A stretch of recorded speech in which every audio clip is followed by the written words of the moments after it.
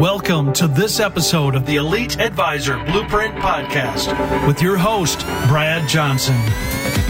Brad's the VP of Advisor Development at Advisors Excel, the largest independent insurance brokerage company in the U.S. He's also a regular contributor to Investment News, The Wall Street Journal, and other industry publications. Welcome to the Elite Advisor Blueprint, the podcast for world-class financial advisors. I'm Brad Johnson, VP of Advisor Development at Advisors Excel, and it's my goal to distill the best ideas and advice from top thought leaders and apply it to the world of independent financial advising. In today's conversation, I'm speaking with Robert Glazer. Bob is the CEO of Acceleration Partners, a global affiliate agency trusted by some of the world's top brands to manage their partner marketing programs. In addition to serving their clients at the highest level, Acceleration Partners has built a reputation on being known for their incredible company culture, as they've been recognized globally with culture awards year after year.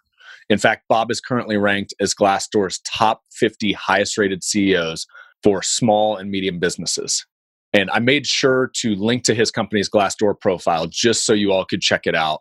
It's in the show notes, as I'm not sure these could be any better if Bob hired a writer themselves to actually write them up. And it speaks to the success of much of what we cover in this chat.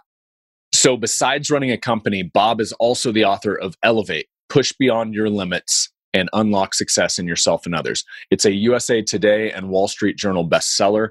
He's also the host of the Elevate podcast, the author of a weekly email newsletter called Friday Forward that is read by over 100,000 people in 60 countries each week. So if you're looking to grow as a leader, Bob's proven framework and ideas and the lessons he shares here today, taken from how he's evolved as a CEO, I promise you're going to get a ton out of today. It's a must listen. Here are three of my big takeaways from this episode. Number one, how Bob turned what was a weekly newsletter, the Friday Forward, into a Wall Street Journal best-selling book.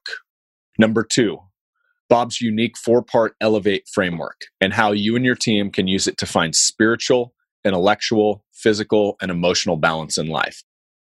And number three, what Bob did to build an award-winning company culture that defines his business. In fact, we get into unique ideas like the idea of transitioning employees out of your company versus firing them. Okay, before we get to the show, as an aside, it was really a bit surreal re-listening to this episode as it was recorded in February prior to the COVID-19 lockdown. So especially at the end where Bob and I talk about what we look back on and find absurd about 2020, little did we know what was coming around the corner. So it was just a great reminder to me that no one can predict what the future holds. So we really need to live in the one place you can impact as much as possible, and that's the present. It reminds me of one of my favorite quotes. Yesterday is history. Tomorrow is a mystery. Today is a gift, which is why we call it the present. Bill Keane. Okay. Lastly, a gift Bob was kind enough to make available to all you Blueprint listeners. He was kind enough to send me a box of autographed copies of his latest book, Elevate, Push Beyond Your Limits, and Unlock Success in Yourself and Others. If you would like your free copy, here's what to do next. Number one, I just ask that you leave an honest review out on iTunes or another one of your favorite podcasting apps. I know Spotify is making a lot of news lately. So if you're listening out there, whatever you can do out there, follow, like. To make it easy, there's a graphic right at the top of our show notes, bradleyjohnson.com/81. Or if you're listening on a mobile player, most times just simply scroll down. There will be a link in the show notes. Once you've left a review, just drop us an email via brad@bradleyjohnson.com with your iTunes username.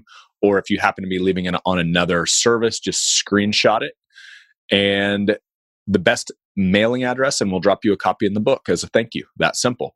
Also, quick apology to our international listeners who have been kind enough to leave reviews. One of these days, we'll get a distribution partner somewhere across the pond and make it easy to get you all books too. But for right now, they're just too crazy expensive to ship. So if you want to support Bob, just go grab a copy at your local bookstore or out on Amazon.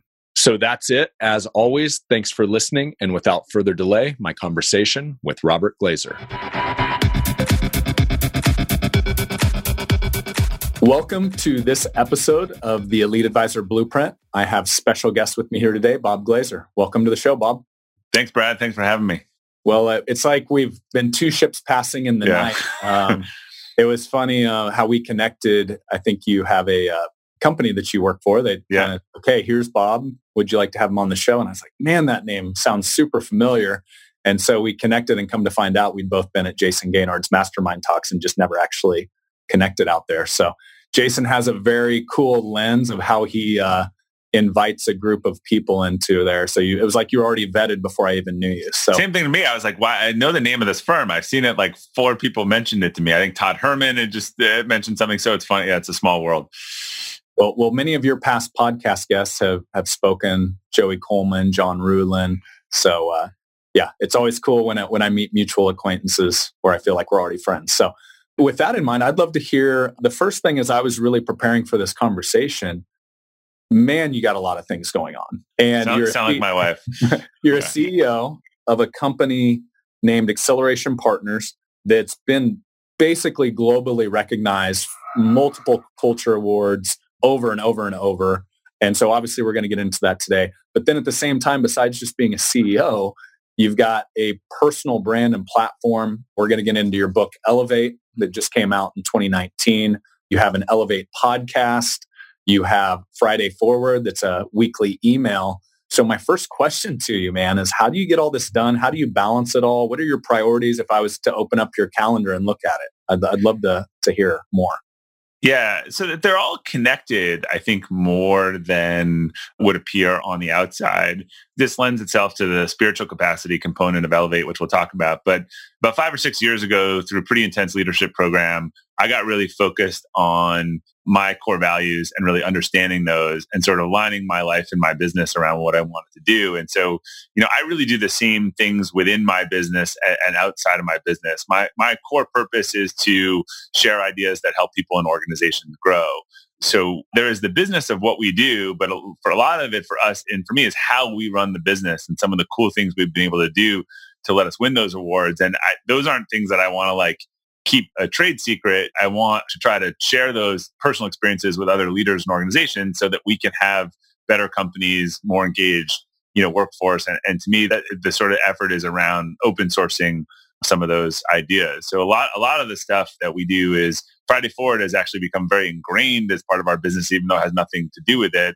Even our leadership training program is actually built around the capacities in the book, which not until I wrote it did I realize that's what we had been doing all along in terms of our training. So it is a little more connected than it might seem on the outset. But the other thing that I've realized is we're in a world now, particularly from a professional service organization, when you think about millennials and Gen Z and buyers, and they're making decisions, for product companies around, what the company stands for and what they do. And we're seeing that in the B2C space. I think that's kind of starting to evolve in the B2B space too, around someone being like, look, we know you're good at X, but I'm choosing the type of partner or the type of companies that has the sort of values that are important to me. So that we've seen a lot of anecdotes around how, a lot of this stuff, reaches actually into our business world and makes people say, oh, that's the type of company or people that we would want to work with. So let's go into the origin story of Friday Forward, because I think that was kind of the first organic way that you started to say, hey, I want to pour more into my company, my culture. Can you share kind of how that came to be and what that's evolved into today? Yeah, it's kind of crazy looking back. So it's probably 5 years ago now. I've been saying 4 years for a couple of years, which means it's probably 5 years. I went to this leadership program, and one of the things that came out of it in terms of a lot of the sort of introspection was about really being intentional, a morning routine. I had been turned on to Hal Elrod's book, The Miracle Morning. The person who ran this really focused on that, in the morning you should kind of get up and think and read and write and, read something that's positive or motivational. We were given a couple quote books or maybe Chicken Soup for the Soul or something like that. And I was like, it's not really like my sort of motivational. It was a little too rainbows and unicorn for me. But I had some of these stories and quotes and things that I like. So I actually just decided one week that I would combine these things. So I'd make some of my writing, I'd come up with something each week and I'd send it to my team. We were 30 or 40 people at the time. We were distributed. It'd be a good way to stay in touch. So I'd read a note. I think I called it Friday Motivation. I called it a bunch of different things initially, but it wasn't about the business. It was kind of a story or a push to do something or kind of really about personal and professional development holistically. I sent it for a couple months. I was enjoying writing it, but I didn't think anyone was reading it. And I did start to get notebacks from people saying, hey, I did this and it made a difference for me, or I really enjoy these notes. Thank you for sending them. Or I sent it to my husband and he shared it with his company, or I sent it to my spouse and my mother-in-law loves these. And so I was sort of getting some signals that it was going outside the company. A few months later, I was at an EO event and we were talking to some other CEOs about best practices. And I said, I started this note to my team. It's been good for me. People seem to like it. It seems like a good practice. I'll send you guys a copy if you want to see, how it works. And after the event, I did that. And one of them said, I really like this. And he started his own and he's been doing it, for 5 years. The other three, like good entrepreneurs, said, this is great. We'll just forward this to our teams every Friday. Put us on the list. And so that's when I thought it might have some external value. What I did was, and I was kind of managing all this through BCC. There was no way to find the old ones unless people asked me about one. I went through my sent mail. So I just bought like a WordPress website and I set up a directory of the old ones. I decided to call it Friday Forward because it was being forwarded. I sort of renamed it and I set it up as a newsletter system, but like it just looking like an email, right? I didn't want it to look like a newsletter, but I just wanted people to be able to sign up for it. And I put a sign up link. And I dumped about 100 to 200 friends and colleagues on it. And I thought, I was expecting this sort of like unsubscribe, what the hell is this kind of deluge back. But I actually just started getting nice notes. A couple of months later, a guy in EO had a column in Inc. and wrote this article. This is the only newsletter I read every week. And suddenly I saw like 2,000 people sign up in a couple of days. And then from there, we added some people that we did with WorkWise, but it just started growing. And I'd, wake up and look at the little thing with pins and there'd be people opening it in 50 countries. And I was getting messages from people, all around the world saying, thank you. Like this hit me at the right place, right time. And so that sort of upped the expectation. So that's how it started. And then I went to write a compilation book of sort of the best of Friday Forward. Cause kind of like musicians, right? You get known, but then, or authors, but you think like, I'm like, no one's seeing these old ones, which were like some good way. I only had 200 people on the list when I wrote this one. And I went out to a bunch of agents and they said, interesting, but no one buys a compilation book. And then I found one agent who also said the same thing, but he said, look, I really love this writing. You're building a platform. Like what's the story here? Like, I think there's a book behind this. And so I took some time and I started reflecting on our business had really grown dramatically. My life had really started to change in the 3-4 years since I had done this. And also I was, through MMT and other around all these high performers and noticing some themes around what made them and other CEOs and business leaders, really good at what they did. And I kind of realized it was all the same. And why were these emails having an impact on people I didn't know and these strangers? And it all actually boiled down to the same answer for me, which was the sort of framework I was using that I was seeing in the high performers that we were using as a training vehicle for the team at our company and reaching these people was all the same thing. It was these 4 elements of capacity and they were consistent. And actually, I've since taxonomized all the Friday Forwards into those buckets, saying like, look, these stories all touch one of these areas, which was kind of all part of the system. So it took a while, but it all kind of came together for me in sort of the framework of Elevate. And we even when we always talked about how we built up people holistically, I didn't have the term capacity building at the time, but we now use that. And when we're talking about training, we even use the nomenclatures of kind of spiritual, intellectual, physical, and emotional. Yeah. So let's hit that because I did love the simplicity. And when you say Elevate, you're talking about the book. So for those joining the video, I'm holding it up here. So the 4, again, were spiritual, number 1, intellectual, number 2, physical, number 3, emotional, number 4. And I love the analogy, the little simple diagram here. Yeah. Can you just share that?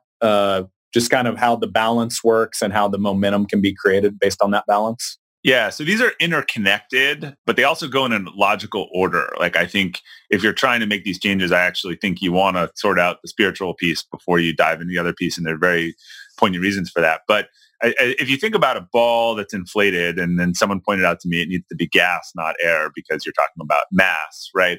And all of these things lose a little bit of, air over time. If you're constantly working all of them and they grow sort of in unison, your ball is going to have a lot of mass and roll fast. if you got one that's way down and one that's way up, it's going to be really lopsided, and they're really interconnected, right? I can give you entire narrative around what happens when, one of these things falls off a cliff and you're, doing really well in the other ones. You really need, we're all weakest in one at different times. Like I have really, ironically, like in the rollout of this book, like damaged my physical capacity in doing that for 2 months. So we go through cycles, but I actually think awareness of where we're kind of off or need the improvement is helpful, because when you get them all working in a system, you're really humming. And so would it be helpful for me to just define them all quickly? Yeah, let's hit that though real quick, because I think the idea of this wheel is not new. Jim Rohn had it. Darren Hardy used it in his book, The Compound Effect. But what I loved about your book, I've always looked at it where it's like a ranking system and it's like this wheel with spokes and, where's your shortfalls. But I've never actually heard it in any other books where it's something in motion. And if you think about that same wheel with spokes, if one spoke was longer and the other one was shorter, it's going to be this wobbly, super like inefficient wheel. And to your analogy, like a beach ball with 4 different chambers in it, we've got to make sure that thing's equally inflated. And when it is, there's balance there. And then you've got true momentum. Yeah. And you see someone who's locked in on all 4, and they are usually, humming. I mean, even when you talk about even spiritual, I think I said in the book, like if you're at a party, you're at an event and you ask 100 people, what are your core values or core purpose? 94 will look at you with a blank stare. 4 more may like come up with a couple words, and the other 2 will just answer like, my purpose is to whatever.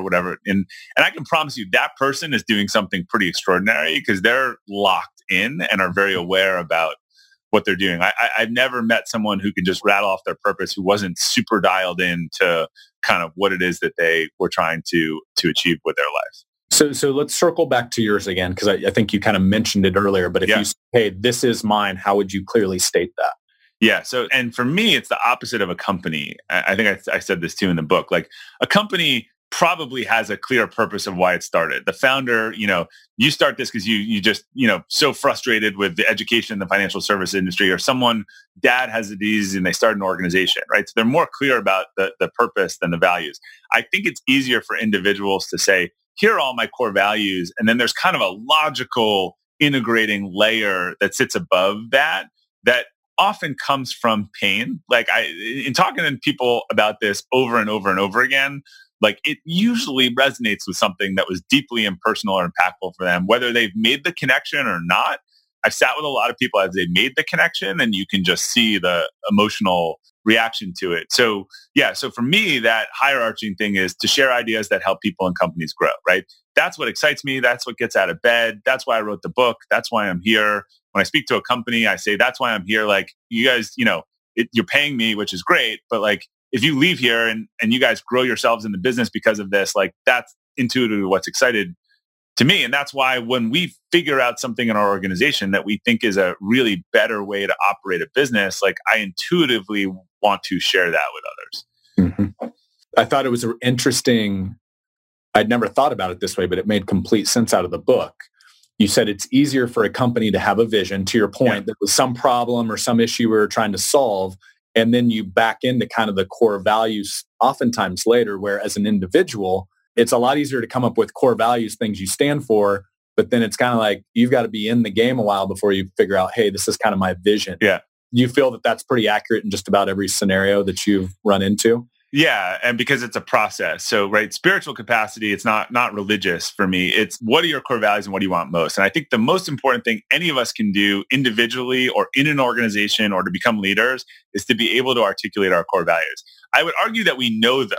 We have a bad feeling when they're violated. If you actually made a list, when you actually figure them out and you lay that sort of piece of paper back on your report cards and all the things you did, it fits perfectly. Like, worked, didn't work, bad outcome, good outcome. But we don't have the ability to articulate them. And without the ability to articulate them, we can't use them and make decisions as accurately. And so it requires some work to dig into that. But when you have the ability to articulate your core values, your decision-making just reaches an entirely new level of, particularly around what I'd say is the big 3 of like, who's my partner? Where do I live? Where do I work? Like these are decisions that if you don't make aligned to core values, probably aren't going to to end well. And if you look back on bad choices in those areas, that you can probably see that. So, but I think it is easier for people to see that and then think about, well, what if I added all these things? What is the purpose, or what is, or if I'm clear on the purpose, maybe because I know where it came from, or what would a purpose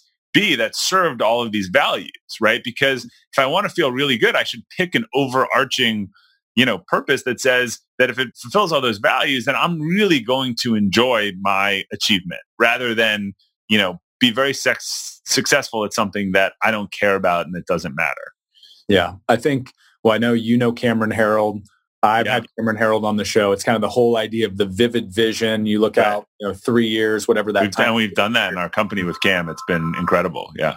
Yeah. He's come out and spoke at our events and some of our most successful offices. That's been a big key of how do you motivate a team to run in one direction? Well, you got to paint the picture first. And I think a lot of, especially in our space, and I'd be curious to know if you felt the same way. I mean, a lot of financial advisors, they're pretty much a one-man show with maybe a couple people helping them out. So very small business and pretty much doing everything like a startup company. Yeah. And then once they have success and now the team starts to grow, it's like, oh, shoot, I've got to not be a salesperson anymore. I'm a CEO now. And now I have to actually motivate and inspire people to go this direction.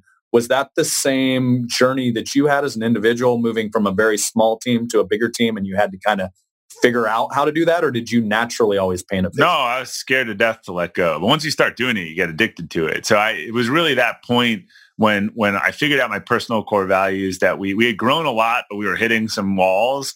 Mm-hmm. And I think when people go down the path of leadership, I think what they do is they collect a bunch of best practices from other people. Like I saw Brad do this and Emily do that and Lisa do that. And I put these things on and because it's very logical, right? Like, oh, I respect this person. And it wasn't really till I went through that process of realizing like that really what only works in the long run is an authentic, like values driven leadership, which means intuitively that what you value is not for everyone. But if you can put it out there and say, here's our vision, here's what we value, like, and get the right people on that journey, that's where it all comes together. So we actually cut our core values as a business from 6 to 3, kind of went to everyone and said, here's our vision. Here's what we're going. Like, if this excites you, like, it's going to be a fun couple years. If it doesn't, this is probably like a good time to exit left. Like, no hard feelings, but like, this is what we want to do. And from that point, I just sort of became unapologetic in my leadership. Like, this is who I am. This is what we want to do. We have a lot of great comments on feedback sites and like Glassdoor and stuff.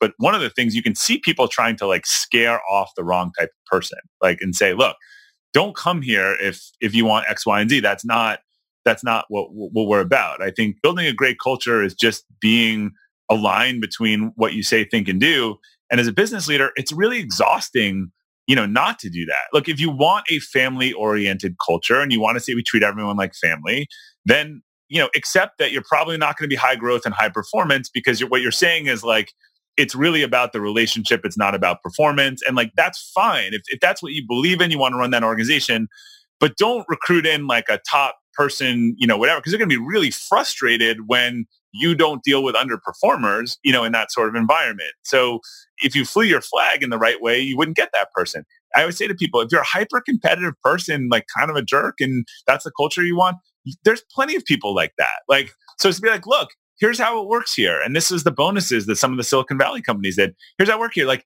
90% of the bonuses go to the top 10 producers, and our events are about competition and it's about outcomes. And like, that's the game we're playing because that's who I am. The real problem is everyone's stuck in between taking these words, putting them on the wall, not believing it, not doing that. Like, it's kind of exhausting and really not productive to say something that you don't mean. Like, don't say we believe in harmony and all this if you don't actually believe that. You're better off.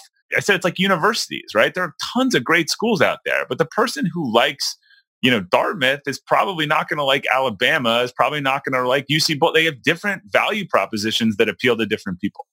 So how many years ago was that kind of, hey, we've got this vision, we narrowed the core principles down to? It was sort of 6 years ago. And then 3 years ago, we did that first vivid vision, and sort of, it's probably 4 to 5 between that, laying out the vivid vision and saying, here's the company we're going to build on the Cam Harold thing. And then just marching down that path. And how scary was that for you? Because, I mean, terrifying. For you to say it right now and say, hey, if you're not aligned, exit stage left. It's one thing to say it. It's another thing to actually walk that. I also felt like you feel like a little bit of a liar. Like, hey, we're going to $5 million revenue company. We're going to build a $20 million company in 3.5 years. We're going to be in 5 countries. We're going to write a book called Performance Partnership, and we're going to win 5 Best Places to Work awards. Like that was all in the vision.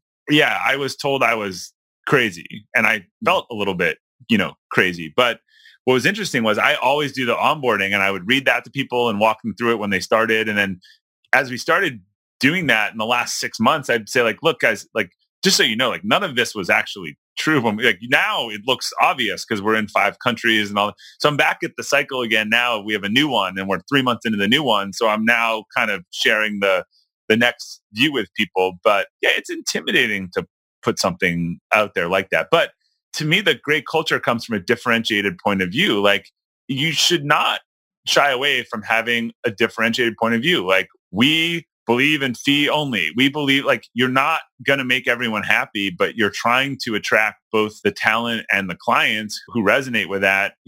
Every small business I found, particularly services businesses trying to get to 10 million in revenue that really focus on too many things, like the ones that narrow down and just own one thing grow so much faster. They get to that 10 million level, which is really like where you start having real true enterprise value and you're not doing everything. And then they can think about, like they become world-class at one core thing. And then they can think about the other things that they may want to do. But when they're chasing way too many strategies early on, it almost inevitably slows down their growth. Awesome stuff. All right, let's transition. So we were joking a little bit before we went live here. Yeah. And so your company plays in the affiliate marketing space. Yeah.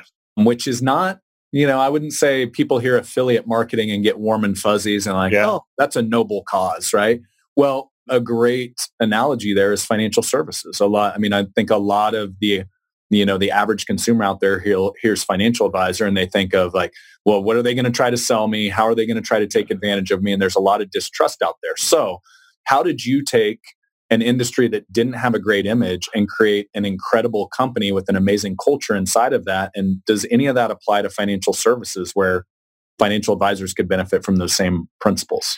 Yeah, it's funny when you make that analogy and I picture the 80-year-old Dean Witter in the jacket, selling like exactly the sort of archetype, that earns the bad reputation. That's true for our industry. So to me, the core of the affiliate model, which is paying for performance, has always been like the smartest thing that you could do in marketing. If I told you you could pay your marketing after you got your sales, you would say, well, of course I would want to do that. So the concept of sort of aligning incentives around paying for performance has always been intriguing to me. There was a lot of people. Hey, Bob, let me hit pause there real quick, just because I'm assuming people know what affiliate marketing is. So could you give an overview of what is affiliate marketing? So at its simplest form, affiliate marketing is almost using technology to kind of agree to a business development deal where there's a publisher or a content site or someone who is able to, has a user interested in something. They drive them through to a store or a service. That entire lifespan is tracked, and then they are paid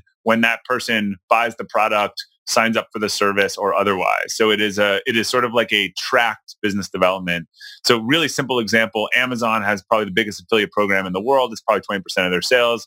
You have me on this podcast, you do the show notes, you say Bob has these 2 books. You can be an Amazon affiliate, create affiliate links to those 2 books. And because you've created the demand for my books, and if people click through from Amazon and buy those books, you will get 5% of the revenue from each of those books. So that's affiliate marketing in a nutshell. What we do is we help set up these programs for really large brands with hundreds or thousands of partners, all sort of working on a contingency basis where they take some risk about promoting that product or service and they get paid on the upside.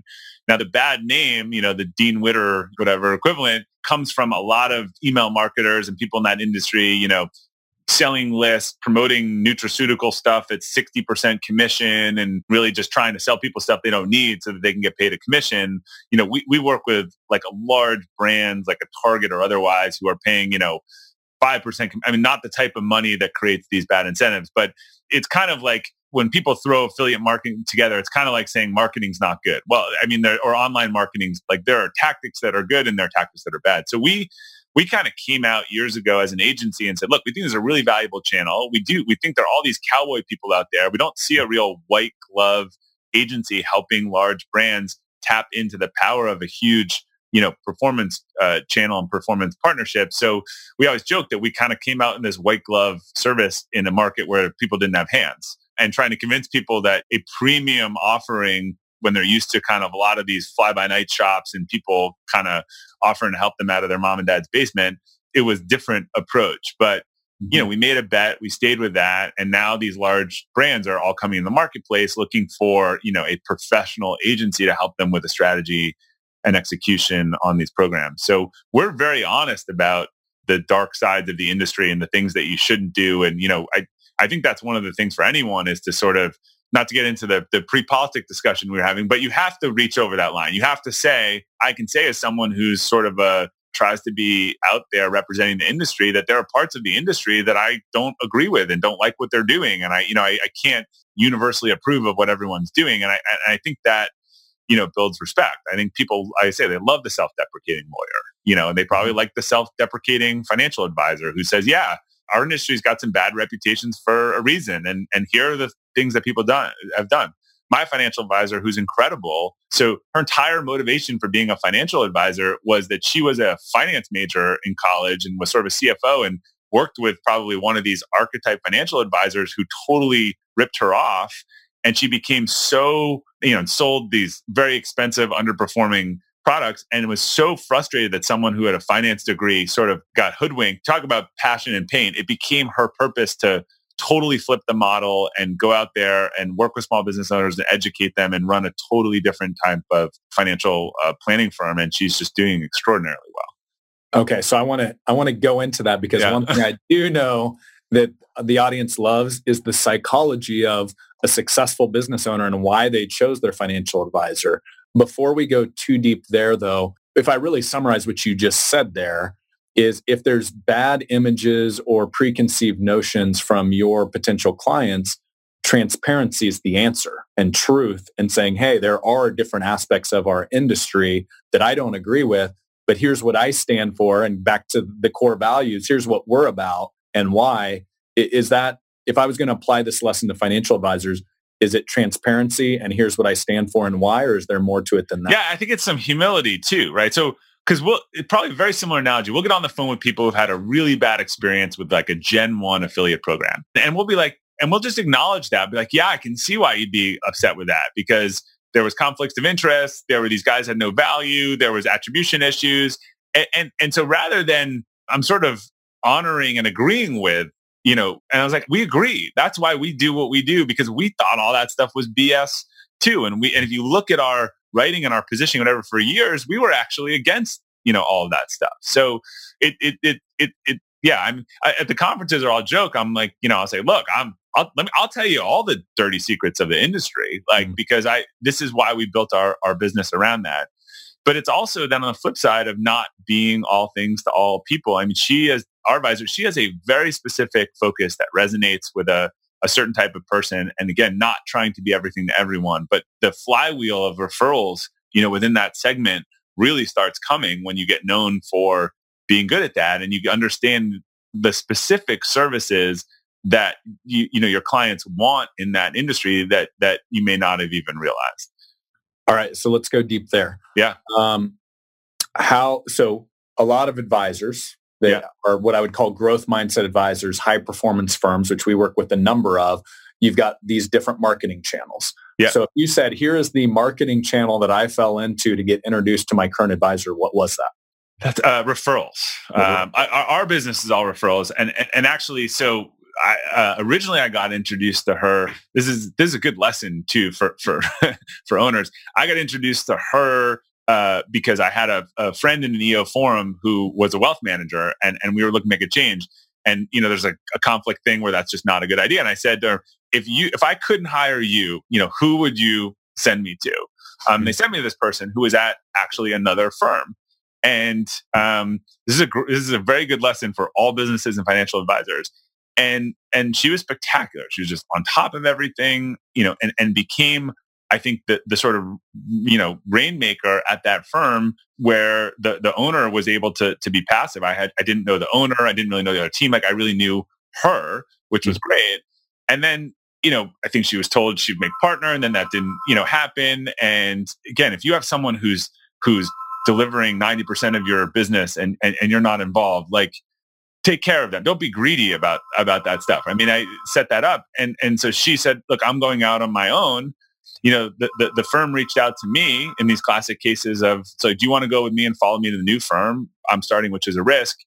I like they were introducing themselves to me. They had not gotten on a call in years. They had not come to a meeting for years. It was like dealing with strangers, right? They didn't know me. They didn't know my business. They didn't know my wife versus someone who had like completely invested in us for 2 years. And as an entrepreneur, I wanted to support her. So that was like a really easy decision. So to me, there are a lot of lessons in that in terms of like, I would never want, if you have someone that great, you should take the 20% and give them the 80%, not the other way around, because they're not gonna pull the whole, sled forever. Yeah, there's a saying I have in our coaching is A players are always free. Yeah. A players, they're doing 10x what the standard person you get off the street would do. So you don't want to lose those people. And it's a good lesson right there is you went with the A player that started their own firm. I think all her business has been referrals. Yeah. So let's go into now the context of if I was going to go after the niche market of a small business owner, a CEO type of personality like yourself that's obviously doing very well for yourself financially, but also juggling a lot. What are the niche services that firm does that really keep you there, keep you happy, and serve you at a high level? Yeah, so I think they've really settled in on the sort of personal family office kind of model, understanding that my stuff is very connected. So she will spend time with my wife, working on the sort of budget. And she will also work with people on our business, looking at our projections, our taxes. She even just did a whole financial literacy call for all of our employees, because one of the number one things that people said was they want to understand more about 401k and savings. And so she did that. So it is this holistic thing where for me, it really is that sort of like personal family office where she knows everything, is ingrained in everything. If something happened to me or otherwise, like I have that one call quarterback, who my wife trusts implicitly, my people in my business know and otherwise, because for me, for a business owner, it is all super intertwined. And so that was something that was really, important to me. It's actually not as much about, look, some of the investment stuff, with all the things these days, all the auto ETFs and all that stuff, like the investment piece is a commodity in some areas, right? You can build a model portfolio. To me, the value added is all of that other stuff and understanding that entire 360 picture, and also having those relationships with my wife and my finance team and everyone and being integrated. So, right, I have people reach out to me all the time, pitching their services. We have this big platform and come over to this. And I'm like, you're kind of completely missing what I need and what this person does. I don't need esoteric investment projects products. What I really value is that I have a sort of integrated, quarterback partner who understands all of these pieces, both to look at it and help me. And there was something last week, actually, even in the budgeting where she said, the homeowners just looks really expensive to me to what I've knowing about your house. Like, let's go to the insurance agent and ask them to run this. Like, that's just not something that I think a lot of people do. Well, it sounds like your advisor has an incredible relationship with you and a high level of trust. What does the rhythm of communication look like? Is it emails? Is it text check-ins? Is it quarterly meetings, annual meetings? What's that? It's quarterly in person. I actually pushed her to do Zoom and stuff. I was like, look, we can do Zoom. Like, you don't have to come down here.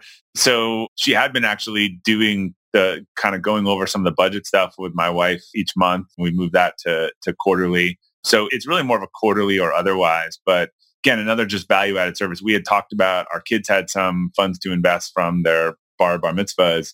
She found some fun curriculum and actually sort of did a session with them on understanding the basics and investing, and helped us work with them to pick 4 or 5 stocks in their accounts, and like actually focused on like helping us educate them. So that's another just, again, a non-standard service. But this is the type of stuff that, when you're talking about like, this is the type of stuff where like someone comes to me and offers to do it for $1,000 less. Like that's not interested, right? This is not, if you're in a commodity world, if you make yourself a commodity service and someone offers it for $500 less, you're at risk. Mm-hmm. Well, what it sounds like to me, you go back to your Friday Forward, you're obviously a personal development junkie, as are a lot of uber successful people in all industries. It sounds like what also is resonating, she's actually become that for you. She's helping develop your team at work, and she's pouring into them, your children, and to where it's almost like she's doing personal development from the finance side for your business and your family, which is a really cool aspect to that relationship. Yeah. And for a business owner where their stuff is intertwined, feeling also like from a risk standpoint, that I have someone who really understands all of the stuff, all the pieces. If something, happens to me, I mean, that's critically important. And that's where the trust factor really comes into play. Mm-hmm. So when you say family office, and then we'll move on to another topic, but when you say family office, I make the assumption that's obviously your financial planning, which you hit budgeting with it. That's integrating tax planning. I would assume that's personal and from a business standpoint. Which is the same thing. Planning. Right? Yeah. And does she have CPAs, attorneys on the team? Is she referring you to outside attorneys and CPAs? I had a lot of people on my team, but she acted the sort of quarterback of that. Or if there's someone, like recently, she introduced me to someone with a specialty that we thought that I should be looking at as we were thinking out something a couple years ahead. She's like, this is the best person I know in this area. So while she didn't do the trust and estate stuff, she actually met with and got to know the trust estate, but she knows what it is. She knows where it is, right? And just has that whole picture to sort of make, recommendations as things change in our lives and scenario. That's awesome. Yeah, I think QB is a great analogy. It's like she's sourcing the rest of the team and vetting for you. It's kind of like COO. But look, here's an interesting thing, right? That doesn't probably scale across 100 accounts. Like, she's made a decision about the type of business that she wants to run, and she might change that and find other people like her or figure out what she can do back office. But, that lends itself to, this way you can't be everything to everyone, right? So she probably right now wouldn't want to be a 200 account firm, because that's not the type of model that she wants to deliver. So there are always sacrifices to a certain type of model. But for me, it's sort of start with the end in mind. What is it that you want to be? Are you trying to build a firm that you can sell? Or do you want to build a certain type of firm that you want to run forever? Each of those has totally different paths that you might want to go down. Yeah. Okay. Let's get into, I'm going to be doing a massive disservice if we don't dive deep into culture here. So I'm just going to brag on you for a bit here and tell me if I leave anything out. So your company, Acceleration Partners, Glassdoor's Employees' Choice Award 2 years in a row, Ad Age Best Place to Work, Entrepreneurs Top Company Culture 2 years in a row, Inc. Magazine's Best Place to Work, Great Place to Work, and Fortune's Best Small and Medium Workplaces 3 years in a row, Boston Globe's Top Workplaces 2 years in a row. So I don't know if there's any awards missing off that, but that pretty much covers the gamut. There are. I'm not going to remember or point them out. So there's obviously a lot of intention that you've taken as CEO to create that experience. We talked a little bit about vivid vision and culture, but if you were distilling it, and maybe this goes back to the book, how did you create that experience? How long did it take? I mean, just if you're giving us Cliff's Notes version of, I want to do the same thing as an independent financial advisor, assembling a team that loves to be here and performs at a high level. How do you go about doing that? Yeah. So this will go in a circular direction, but I think first, as the individual, you need to internalize the principles and elevate and figure out what you want, how you want to get there, and otherwise, because that then aligns to your business and making sure that your business goals and your business values serve that. So there's a formula I found in every high-performing culture, and it is sort of 3 things and 2 modifiers. So all of them have a clear vision of where they want to go and a picture, because that's what gets people interested, that prospective employees. Otherwise, it's funny, when we were going for an equity line increase with our bank, I actually brought our vivid vision along, and someone told me, and it actually went a really long way, with the bank around, this is cool, and these guys have done what they've said they were going to do. So you need a vision, you need real values. Like, I'm gonna believe, like, core values are not integrity and we all whatever. Like, they're differentiated point of view of, like, the type of people that you want at your business, not these sort of permission to play variables. Bob, can you just give an example or two? You don't need an acronym. Like ours are own it, excel and improve, and embrace relationships. Like those define the type of person and the characteristic of someone that does well here. Integrity shouldn't be a core value at your firm because you wouldn't hire anyone that didn't have integrity, right? So it actually should be a differentiated point of view. Like I was talking to someone last night, like we do what we say, right? A lot of people, that's not how they operate, right? Or we believe in X. Like I think, and for me, a core value, I should be able to sit down, Brad, and on your check-in and be like, look, here are some cases this quarter when you didn't own it. And here are some examples, right? Here's where you could have leaned into the relationships we had really more and didn't do that or did that well. And here's where, issues of or upside of, hey, where's where you did things really well or came up with an improvement or a better way to do it.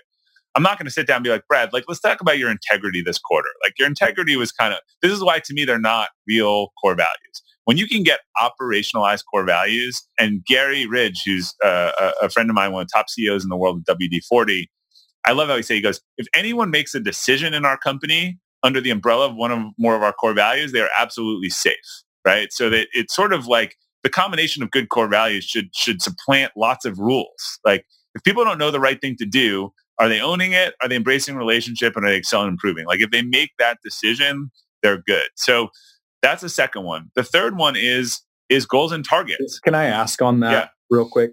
As the leader, as the guy that's setting the rhythm for the company, do your employees, does a receptionist, for example, have the ability to call you out and say, hey, Bob, I don't think you owned it right there? Yeah, absolutely. Like we encourage all kinds of feedback, and particularly if people think their values, and people have said that, on my team or to me. And like the first thing you should say when someone says that, apropos to the Friday Forward this morning is thank you. Like, thanks for pointing that out.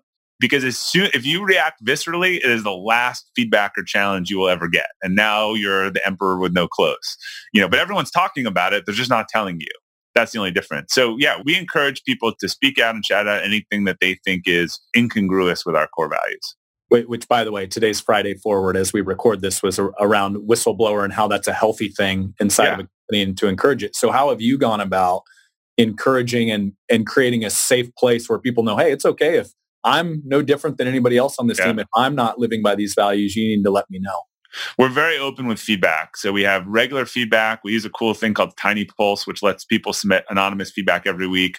We read those to the Tiny Pulse. Tiny Pulse software. Yeah, it's like a kind of engagement software. Okay. That it's a great tool for a small business. It asks your employees one question each week, and once a month asks them how happy they are at work from a 1 to 10.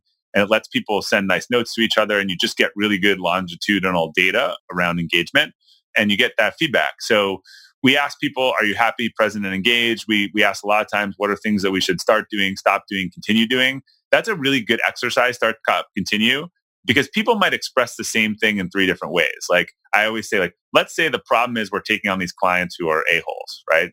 Some people might say we should stop working with clients that are a-holes, right? That most people actually probably might not be that direct. They say we should start vetting our clients, more carefully before we take them on for their personality, or we should continue kind of looking at our client relationships and determine whether that. So, right, like it gives them 3 different ways to make the same point. And some people are more comfortable with the indirect.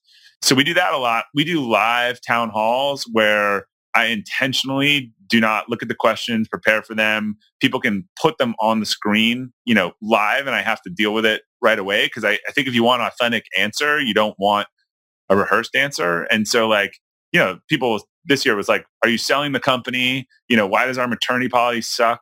And so to me, it was like, great, like, let's talk about it. So I think your willingness to even let people ask the questions. One of the things I did at our town hall was I had $10 Starbucks cards a few years ago. And I said, if you ask a level 9 question or 10 question, you can have a Starbucks card. Like, because if you ask the difficult question, like, are you going to sell the business and kind of leave us all high and dry? I know everyone's thinking about it. So it gets the things going. So this is just a mindset where you have to be comfortable with the questions and the feedback.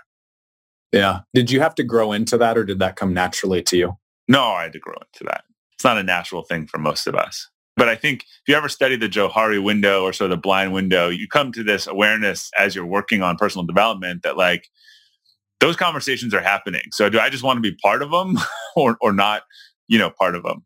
It's always really interesting to me. So I wrote some article on LinkedIn. It was one of the top articles on LinkedIn about how to avoid joining a toxic culture. Like, here are the signs to look for.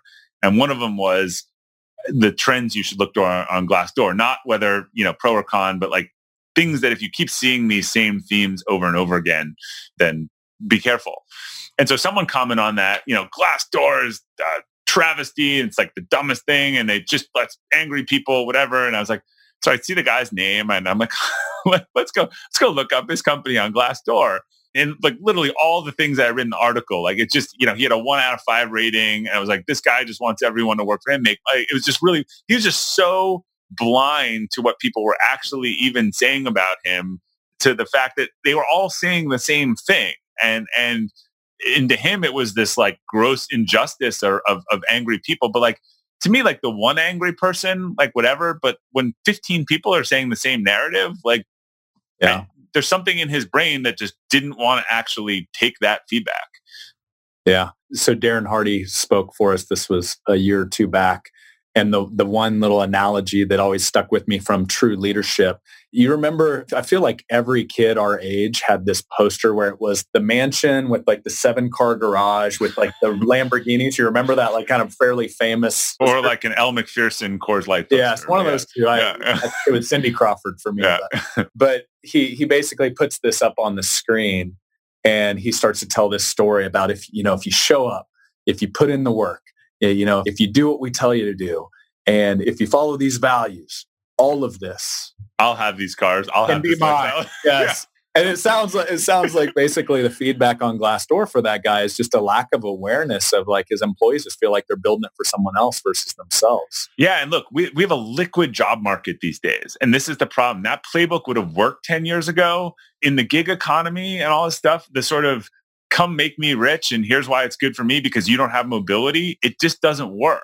I mean, there's some enlightened leaders who don't believe in that, but even if you're not enlightened, like, let me tell you, it's not going to work. You're not going to get any employees in millennials or Gen Z that are just want to come and command and control and help, make you rich. They want to do something. They want a purpose, or else they can be.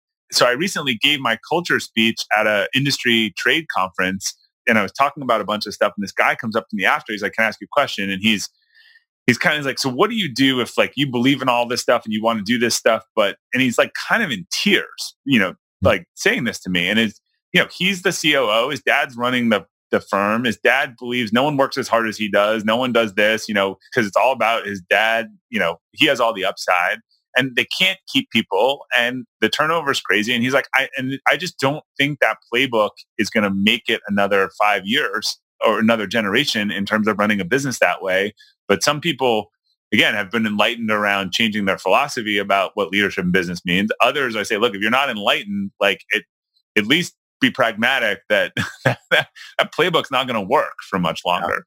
Yeah. It's no longer the company that you work for 40 years and you've got the pension when you retire.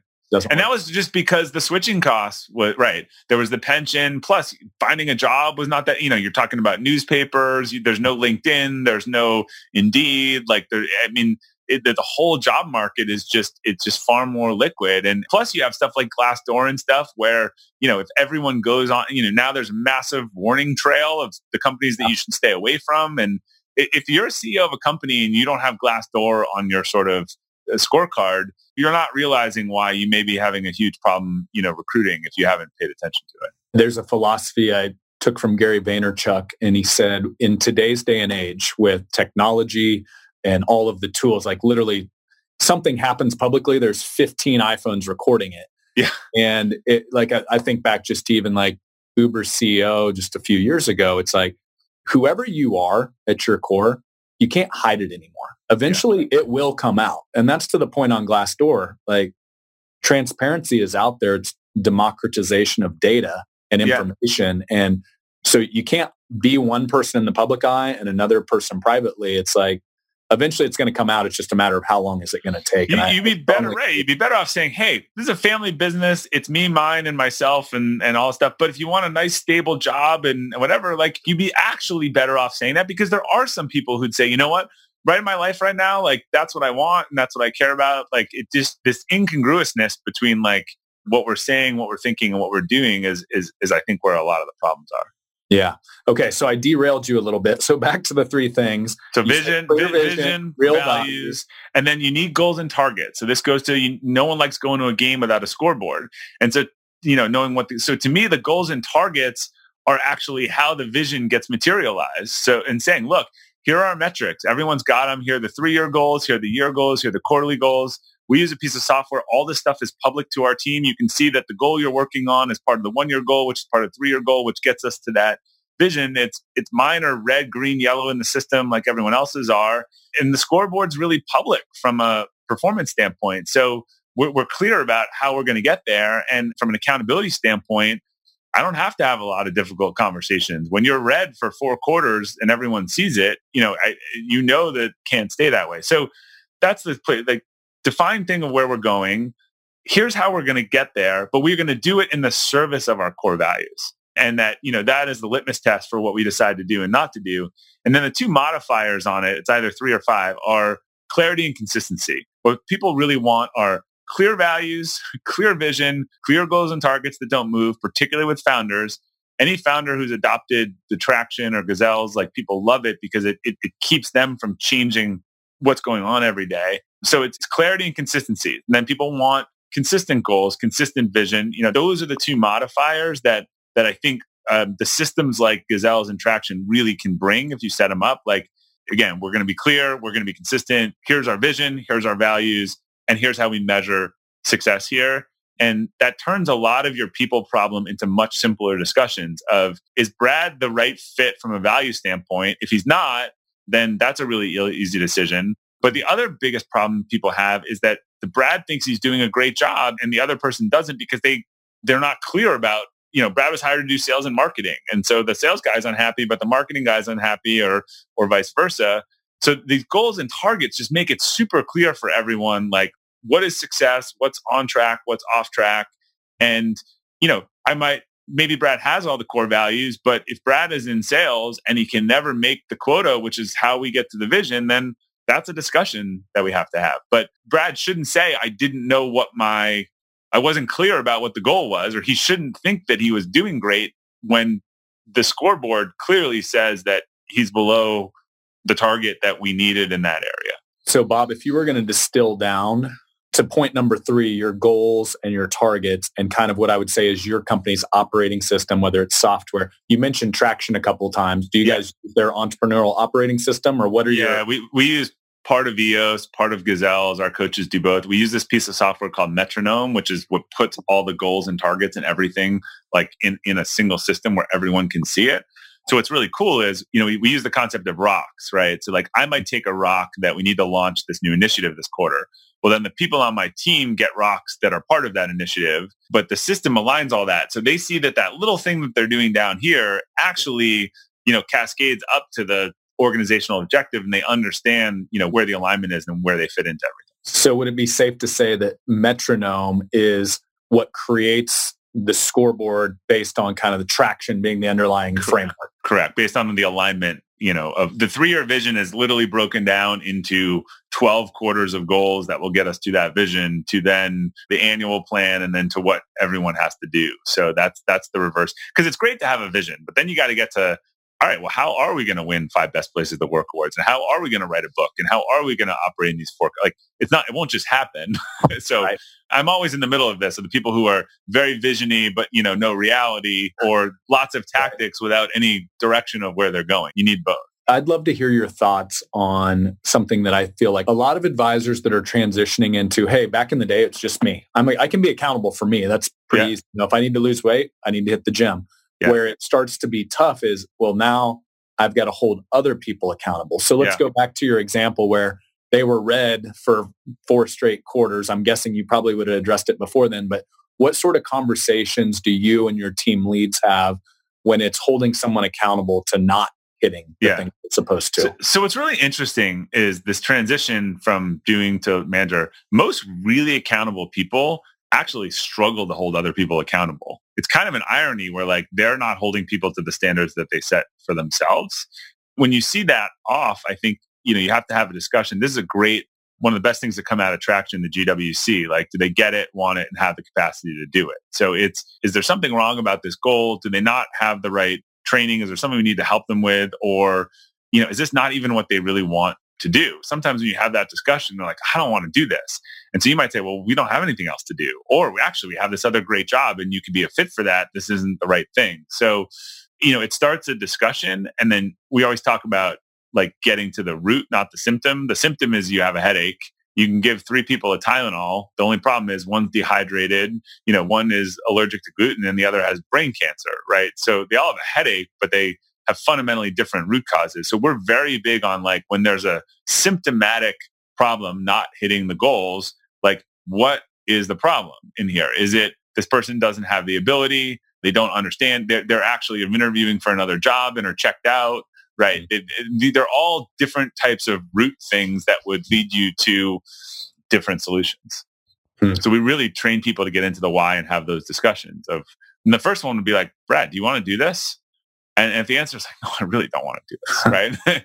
Like, and okay. do you feel like your employees are in a safe enough spot where they can actually honestly say, no, I honestly saw this and I would hate doing that on a daily basis? So we've created this open transition program. 100% believe we have created the psychological safety in our environment to have that discussions.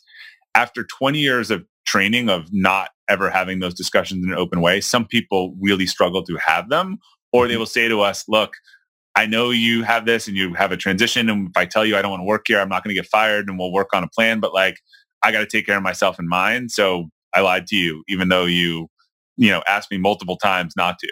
It frustrates me, but I don't like it, but I get it. But that's what we've said. If you ever come to us and have a discussion about not happy, not sure if you want to do whatever, you will never be walked to the door. We will figure out a transition plan, whether it's suboptimal for us around that person, like whether you work with us for the next 3 months or otherwise, like maybe it would have been better financially for me to have ended that earlier, but it sends a signal to all the people behind that they can have that discussion. Because what some people tell me is like, look, we let them go the same day they tell us because we feel like we don't get any value. We don't get ever. I'm like, that's fine. You can do that. But there's no way anyone is going to tell you the truth around here. And by the time they give their 2 weeks, and they're like, we're worried about stealing. And I'm like, this is devil don't know. Okay, you're worried about stealing. Everyone sees what's going on. So the guy stole well before he gave his 2 weeks notice, knowing that you're going to walk him out that day. Like if that's what you're worried about, he's been doing this for 6 months like that. So don't think that he hasn't seen. I mean, a company that I worked with that had a great culture and they said, but look, when people give 2 weeks notice, we just ask them to leave that day and we kind of, walk them out, but we want people to be open. I was like, it's never going to happen. Like they're seeing that they don't even get their 2 weeks, that you think that like they can't even be around their colleagues for 2 weeks. So you are going to continue to get blindsided by people. So just to make sure I understand the context, what I hear you saying is we don't fire people. We ask them to be transparent and open and honest with us. And if they do, and our company is no longer the place, we have a transition program where we actually help them find their next gig. Yes, that's what we do. And it's both ways. So they can come to us or we also come to them. We say, Brad, we just don't think it's going to work out. But like, look, we trust you and we are happy to have. To me, I equate this to sports because we always almost think this is so weird in a professional context. Isn't it weird? Like, Kawhi Leonard's like not going back to the Raptors, but they won a championship. Like he was a good teammate. He worked together. Like, he's not pouting around. Like everyone got what they needed. We think it's the same thing. When we say, Brad, like, so, it's January 1st, like, let's talk about what this could look like, and maybe we'll go like mid-March. We'd love you to wrap up your stuff, train the person here. You can go interview. We just think that particularly in professional services and for the people listening, right? To that example I just told before, what is the worst thing that happens in professional services, right? That advisor, that employee leaves with a relationship and like you often don't recover. So let's say they know that you're willing to do this and you say, all right, Amy, what we're going to do is we're going to start having Cindy join all of your calls and so at least get Cindy some, FaceTime in there for every month and it's the name in there. So then when we tell the client that you're leaving in 8 weeks, there's some other person in there and some other relations. So in a client service business, I feel like this kind of system is even more important. I did a TED Talk on it. This is really hard. It takes a lot of years. You have to be totally in on it. You have to train your managers. But I think it is such a better way of acknowledging the reality today that people won't work there forever. And my opening line in my TED Talk is, well, if your partner came to you in your relationship and said they were moving in 2 weeks to a new city, with a new partner, like, how would you react to that? Because that's basically how we leave businesses today. And in the world of like connections, like how it ends is really important. And so the last thing you remember is, oh, Sally's had all those doctor appointments. Like Sally was a great employee, but right, you might just remember this last thing where, she was not around and engaged. And now you're finding the cobwebs of disengagement. We all know that person leaves, and that's just the beginning of uncovering all of the work that they have been doing poorly for months or years. So the analogy that comes to mind for me is it's like a baton being passed as opposed to the baton being dropped, which is what happens in a lot of situations. A salesperson leaves, they're out the door, left on a bad note. Next thing you know, they're calling all your clients. It's, oh no, actually we're going to pass the baton. Sally's on the calls for 8 weeks, where now that connective tissue's been kind of passed on to the next person in line. You have to change the whole mindset. We're like, look, people are going to leave. There's not lifetime employment. Leaving here is not the end of our relationships. It's an ecosystem. You're part of our alumni.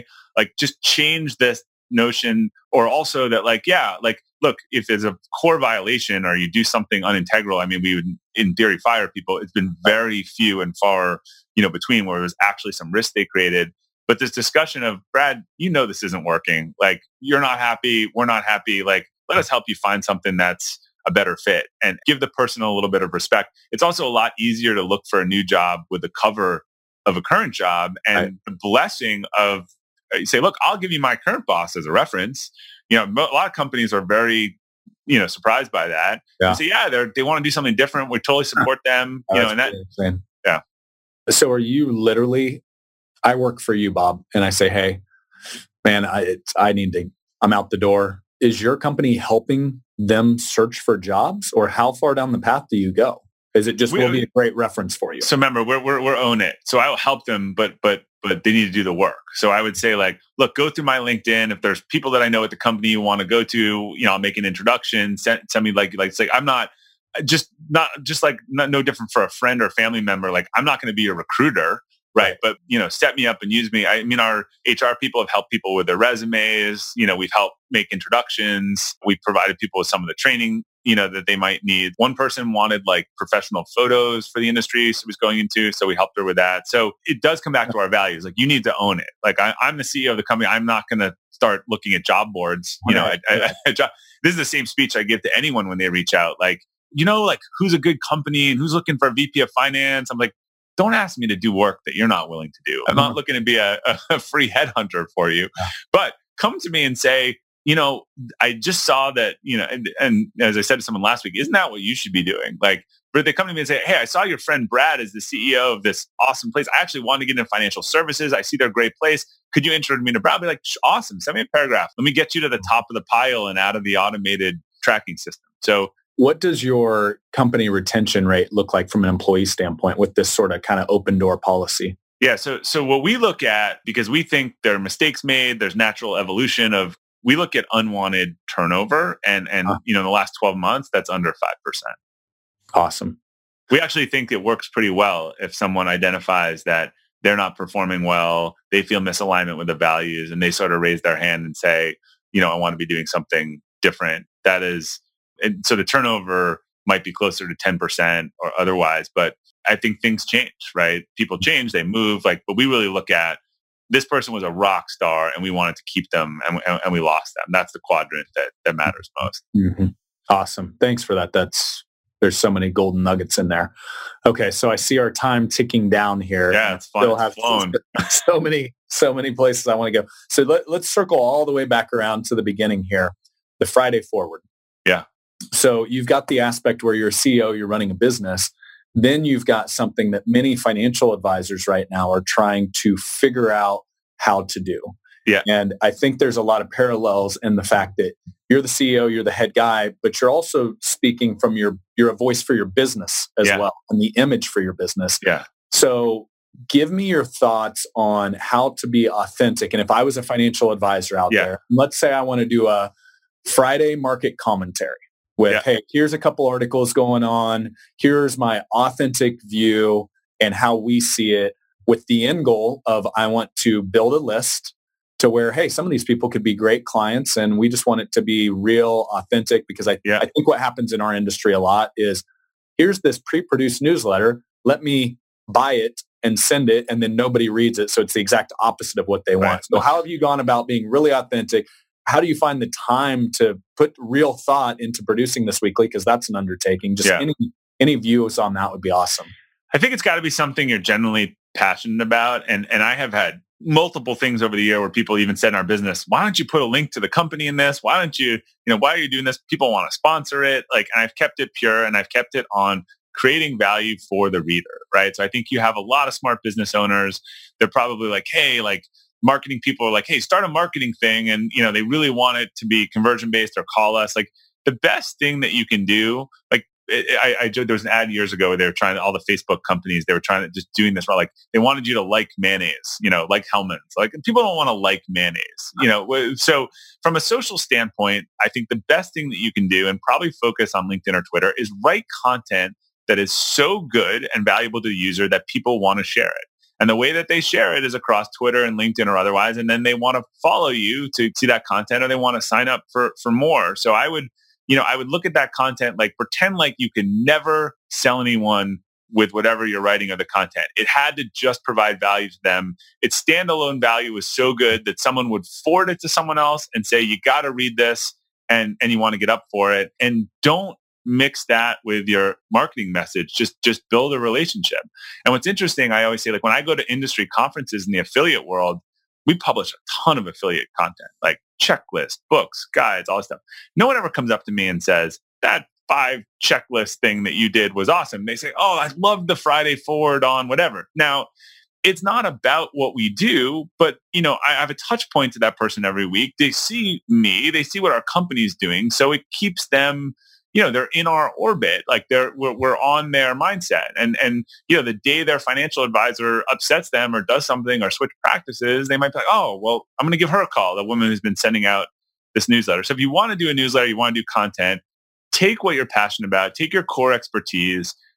When you finished writing it, say, was the number one goal here to add value to the user and that someone could think it was so good that they would forward it to someone else because it's not a pitch. It's actually value added. And the best way to come from content is, particularly in your sales process, you're an advisor, if you've had the same discussion 100 times with someone or told the same thing, that's a great piece of content. Why it is that fee-based or this, or why you should do this or why you shouldn't do that, or how you can think about, the type of relation, things that actually demonstrate your differentiated point of view, I think are really good to write about. And we have those in the, in our business world too, content around in marketing, 6 questions. People love the self-deprecating stuff, the 6 difficult questions you should ask your financial advisor, right? Because in theory, they could ask you those questions, right? That's a piece of content that's not trying to pitch anything. It has that sort of I'm willing to poke fun at myself or whatever, but it also lets you highlight a differentiated point of view. Yeah. Awesome. Okay. Are we okay for 5 more minutes and get a little philosophical here, Bob? No problem. All right. Speed round? Speed round, yeah. Okay. So here's the first one I want to go with. So if we look out 25 years, and if there was something looking back, so we're 2020, so what would we be? 2045, we're our old grayer selves. Yeah. And we're looking back and we're like, man, do you remember back in 2020, people used to do this? That was absolutely absurd. What would you like to look back and be considered absurd about 2020? I think based on the thing I've heard from people is how reachable, everyone was and connected. And I think because it's exhausting people. So I hope people are looking back and they've found more personal space and more kind of time for them to have some quiet. I think Ryan Holiday just wrote the Stillness book, and I think everyone is missing this. I just had Cal Newport on, and he was talking about his next book is about he thinks we're going to look back in 5 or 10 years and be like, the way that we used email was absolutely absurd. So I hope we've found a way to disconnect a little more and to use technology to solve some of the world's biggest problems and not to just keep exacerbating new social media tools. Yeah.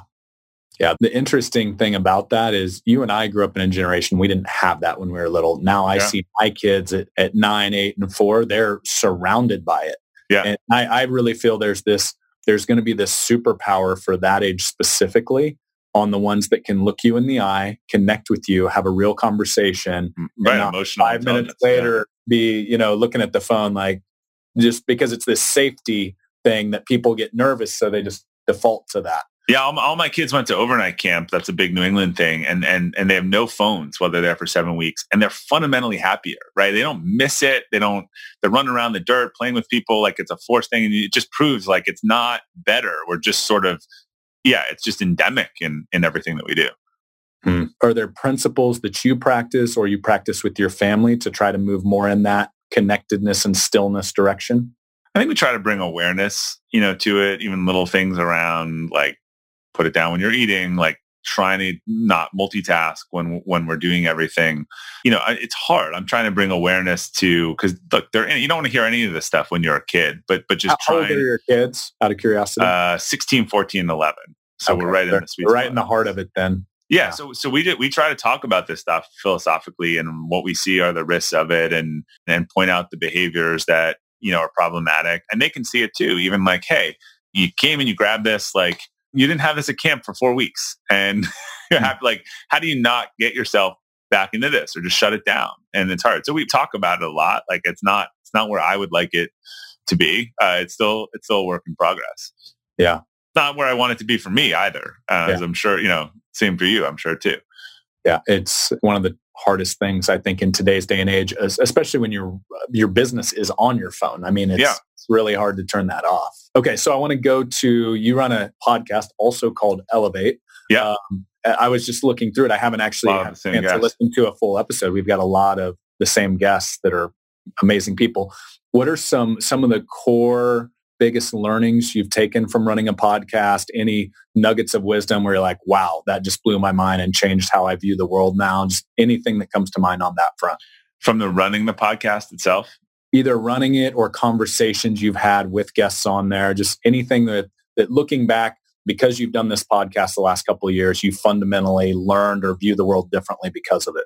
Yeah, I mean, there's so many different ones. Like, I really like the learning aspect of it. For me, again, it's like know the why of what you're doing it. Like for me, it's I want the best guests and the best conversations to create value, and whatever comes out of that, otherwise or opportunities, I think happens. It's interesting. I've regretted like some of the guests who were sort of pushed on me, who I just they were there for the wrong reasons versus when I knew that there was someone who had something interesting to talk about when I wanted to talk about it with them. But again, there's no commercial aspect, kind of there's nothing being sold. It's similar focus to Friday Forward of create value for others. And I learned a ton, through the conversation. Yeah. So I'm asking the questions from, the people who are best at these things, what they can do. So I listened to them again, because I'm sure you can understand this. When you're doing the podcast, you're looking at your questions, you're looking at the clock, like not that you're not listening, but I like listening to it again to just really listen to that person sort of without any job that I have to do. And I learn a ton from it, usually that second time.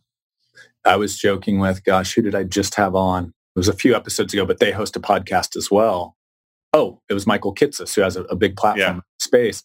And I asked him which side of the mic. And he's like, it's easy to be asked things I know about, be interviewed. He's like, it's really hard to interview. And our whole conversation was, like, I've got a newfound respect for Oprah because that girl's a master of her craft. And because it really is hard it's exhausting a little bit to be able to navigate and keep the questions relevant. But it's a cognitive load. Like I always tell people, like, what do you listen to? I was like, I listen to I'm not telling you I'm narcissistic. I listen to my podcast, but I listen to it because I can't be fully in tune. Again, even now you're looking down, being like, oh, the clock, and I'm not going to get to this question. So, I really do. I wanted to hear what this person had to say. So I really do like to sit down and listen to it. I don't need to hear myself. I hate hearing myself. But yeah, there's a point to the podcast, right? And there's a goal and sort of a narrative and the type of person I want. And I think when I deviate from that plan, it's not as good. Like, and you could see for the wrong reason, oh, hey, hook me up and I'll come on yours. And then you're like, oh, I just feel like I cheapen my product, a little bit. So, well, it goes back to, so a lot of our business is based on phone sales, email sales. And the one time you burn someone, you send them the worthless email or you leave them a voicemail that was completely all, focused on you and what you needed from them. You've now burned that relationship. And I feel it's the same way, whether you're emailing, whether you're doing a podcast episode where you just always want it to be like, I would want to listen to this, and if it's not, then it needs to be on. I just wrote an article about double opt-in emails, right? And one of the things I said is like the best networkers, do that, but it keeps you honest, right? If I say, Brad, do you mind if I introduce you? Because a lot of times people are introducing just as a favor to introduce and setting up someone with someone else who really wants to sell them something. It's not really a mutually, but when you have to ask both parties, it keeps yourself honest. Like, why am I doing this? Yeah, completely. So, all right. So if there was one thing, so if you distilled it down, I've done this many episodes over the last few years, and here's the one thing that stuck with me. What comes to mind first? One thing that stuck with from me. From a guest, something that a guest shared. Oh, on my podcast? Mm-hmm. Philip McKernan, actually, I had on, who through Mastermind Talks. And he just really talked about something he said to me that has helped me and a lot of people was like honoring like your truth and something that may have happened to you, doesn't have to, a lot of us who are self-starters don't want to like put ourselves as a victim in that story. So we sort of like change the narrative. And he's like, look, it's your truth. It's your story. It's part of who you are. It doesn't mean that you're blaming anyone or someone else. Like that was actually really helpful for me. And I know it's been helpful for some other people to, again, try to connect some of that, why do I do what I do and where did it come from, without feeling like they're blaming their parents or otherwise, like, but just, it's our truth. You got bullied as a kid in class, like that's just your truth. And if that caused you to go be, lift weights and wanted it, like it is your reality. You don't have to like blame anyone for that. So he really talked about that and sort of making time to honor, your craft and the things that are important to you. And I've listened to that a couple of times because I think we always need that reminder. Yeah. I don't want to drag this into like a 2-hour episode, but the first thing that I was just talking about this the other day, and it came from Mastermind Talks. I think you were at this one. Kat Hoke, I think you had on your show.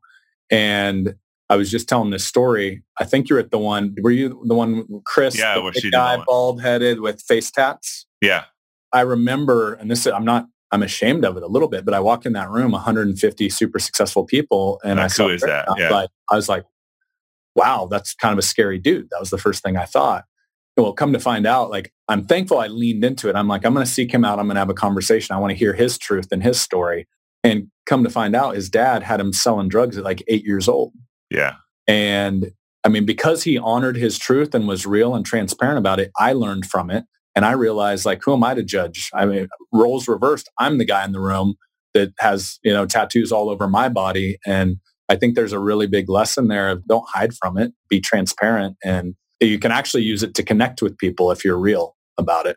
So, yeah. All right. I went to Kat's, prison day, and that was one of the most impactful days of my life. I mean, I totally changed my perspective on how I think about people, and the story after story like that of the not a level playing field and falling into a vicious cycle, and not having daddy to bail you out or mommy to bail you out or keep you out of trouble. And it turns into a pretty bad spiral pretty quickly. Yeah. Yeah. That's, what's the name of her company? We can throw it in the show notes. I think Hustle 2.0. Yeah. So for those that aren't familiar, it's literally you go spend a day in prison and, in maximum security, like life sentences, prison. Yeah. Yeah. Yeah. We did a little exercise at Mastermind Talks that was incredibly powerful where you kind of own your truths. And there's a lot that can come out of that. So, all right. So Bob, last question. And this is the way I like to end every conversation. If you could close with one piece of advice that's led to your success to this point that maybe applies to financial advisors out there, what would it be? I think it'd be understand yourself and then be yourself. It's really hard to be someone else or the expectations that other people have upon you. I think things really come together if you just take that simple approach. That's doesn't mean everyone's going to like it. Yeah. It doesn't, again, not trying to make everyone happy. And I think that's a key distinction. Well, Bob, this was our first like real deep conversation other than just knowing a bunch of we'll have to do it again. People. So I really appreciate it. I feel like we could do another hour or two. So you're welcome back anytime. Thank you for sharing your time with myself and the audience. There's going to be a ton of learnings from this. Can't wait to get it out to them. Thanks very much. Till next time. Thanks for listening into this week's show. On to this week's featured review. It comes to us from user Dan B, Life and Money. Timely and engaging, 5 stars.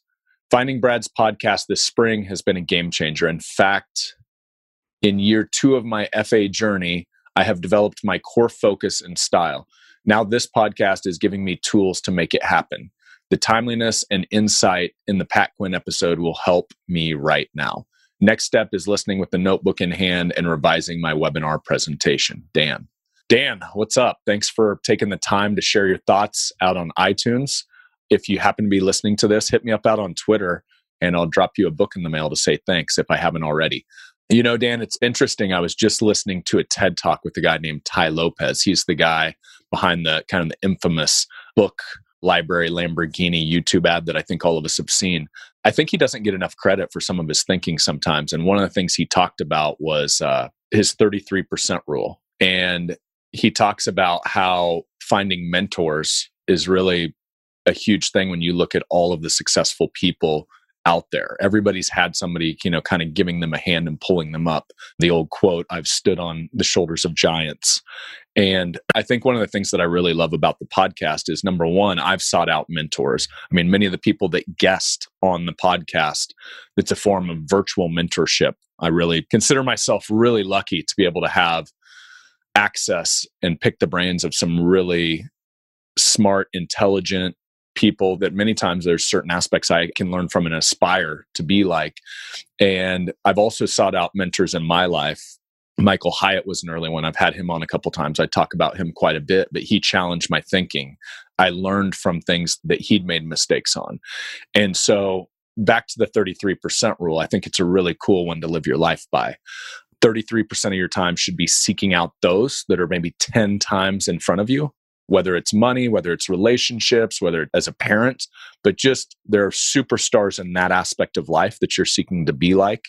And then 33% of your time should be hanging around peers that challenge you, accountability partners. And then 33% of your time should be giving back to others. As one of my mentors said, somebody sent the elevator down for me. Once you take it up, make sure you don't forget to send the elevator back down for others.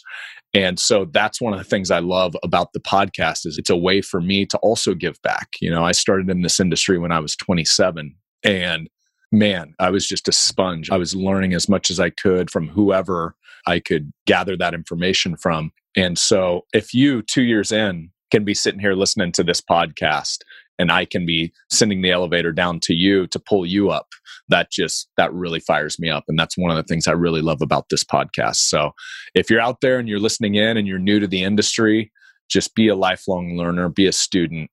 And I can promise you that the results from investing in yourself will be exponential. So that's it, Dan. Thanks for the kind words. Thanks for listening in. Once again, if you happen to hear this, hit me up on Twitter. Love to drop you a book of your choice out in the mail as well. So other than that, lastly, I don't just run a podcast. We do coach financial advisors between myself and my team. That's the day job. So if you have interest in seeing how we might be able to help you, go out to bradleyjohnson.com/apply. It's about a 5-minute process. We've tried to make it really painless. It honestly just helps us understand you, your practice, where we might be able to help. And drop a note out there and love to connect in person for a virtual Zoom call and see how we might be able to help. So that's it. Thanks for listening in. And I look forward to the next conversation, the next podcast with you all. See ya. Thanks for listening to this episode of the Elite Advisor Blueprint. For access to show notes, transcripts, and exclusive content from our show's guests, visit bradleyjohnson.com. And before you go, I've got a quick favor to ask. If you're liking the podcast, you can help support the show by leaving your rating and review on iTunes. Not only do we read every single comment, but this will help the show rank and get discovered by new listeners. It really does help. Thanks again for joining, and be sure to tune in next week for another episode. The information and opinions contained herein are provided by third parties and have been obtained from sources believed to be reliable, but accuracy and completeness cannot be guaranteed by Advisors Excel. The guest speaker is not affiliated with or sponsored by Advisors Excel, for financial professional use only, not to be used with the general public or in a sales situation.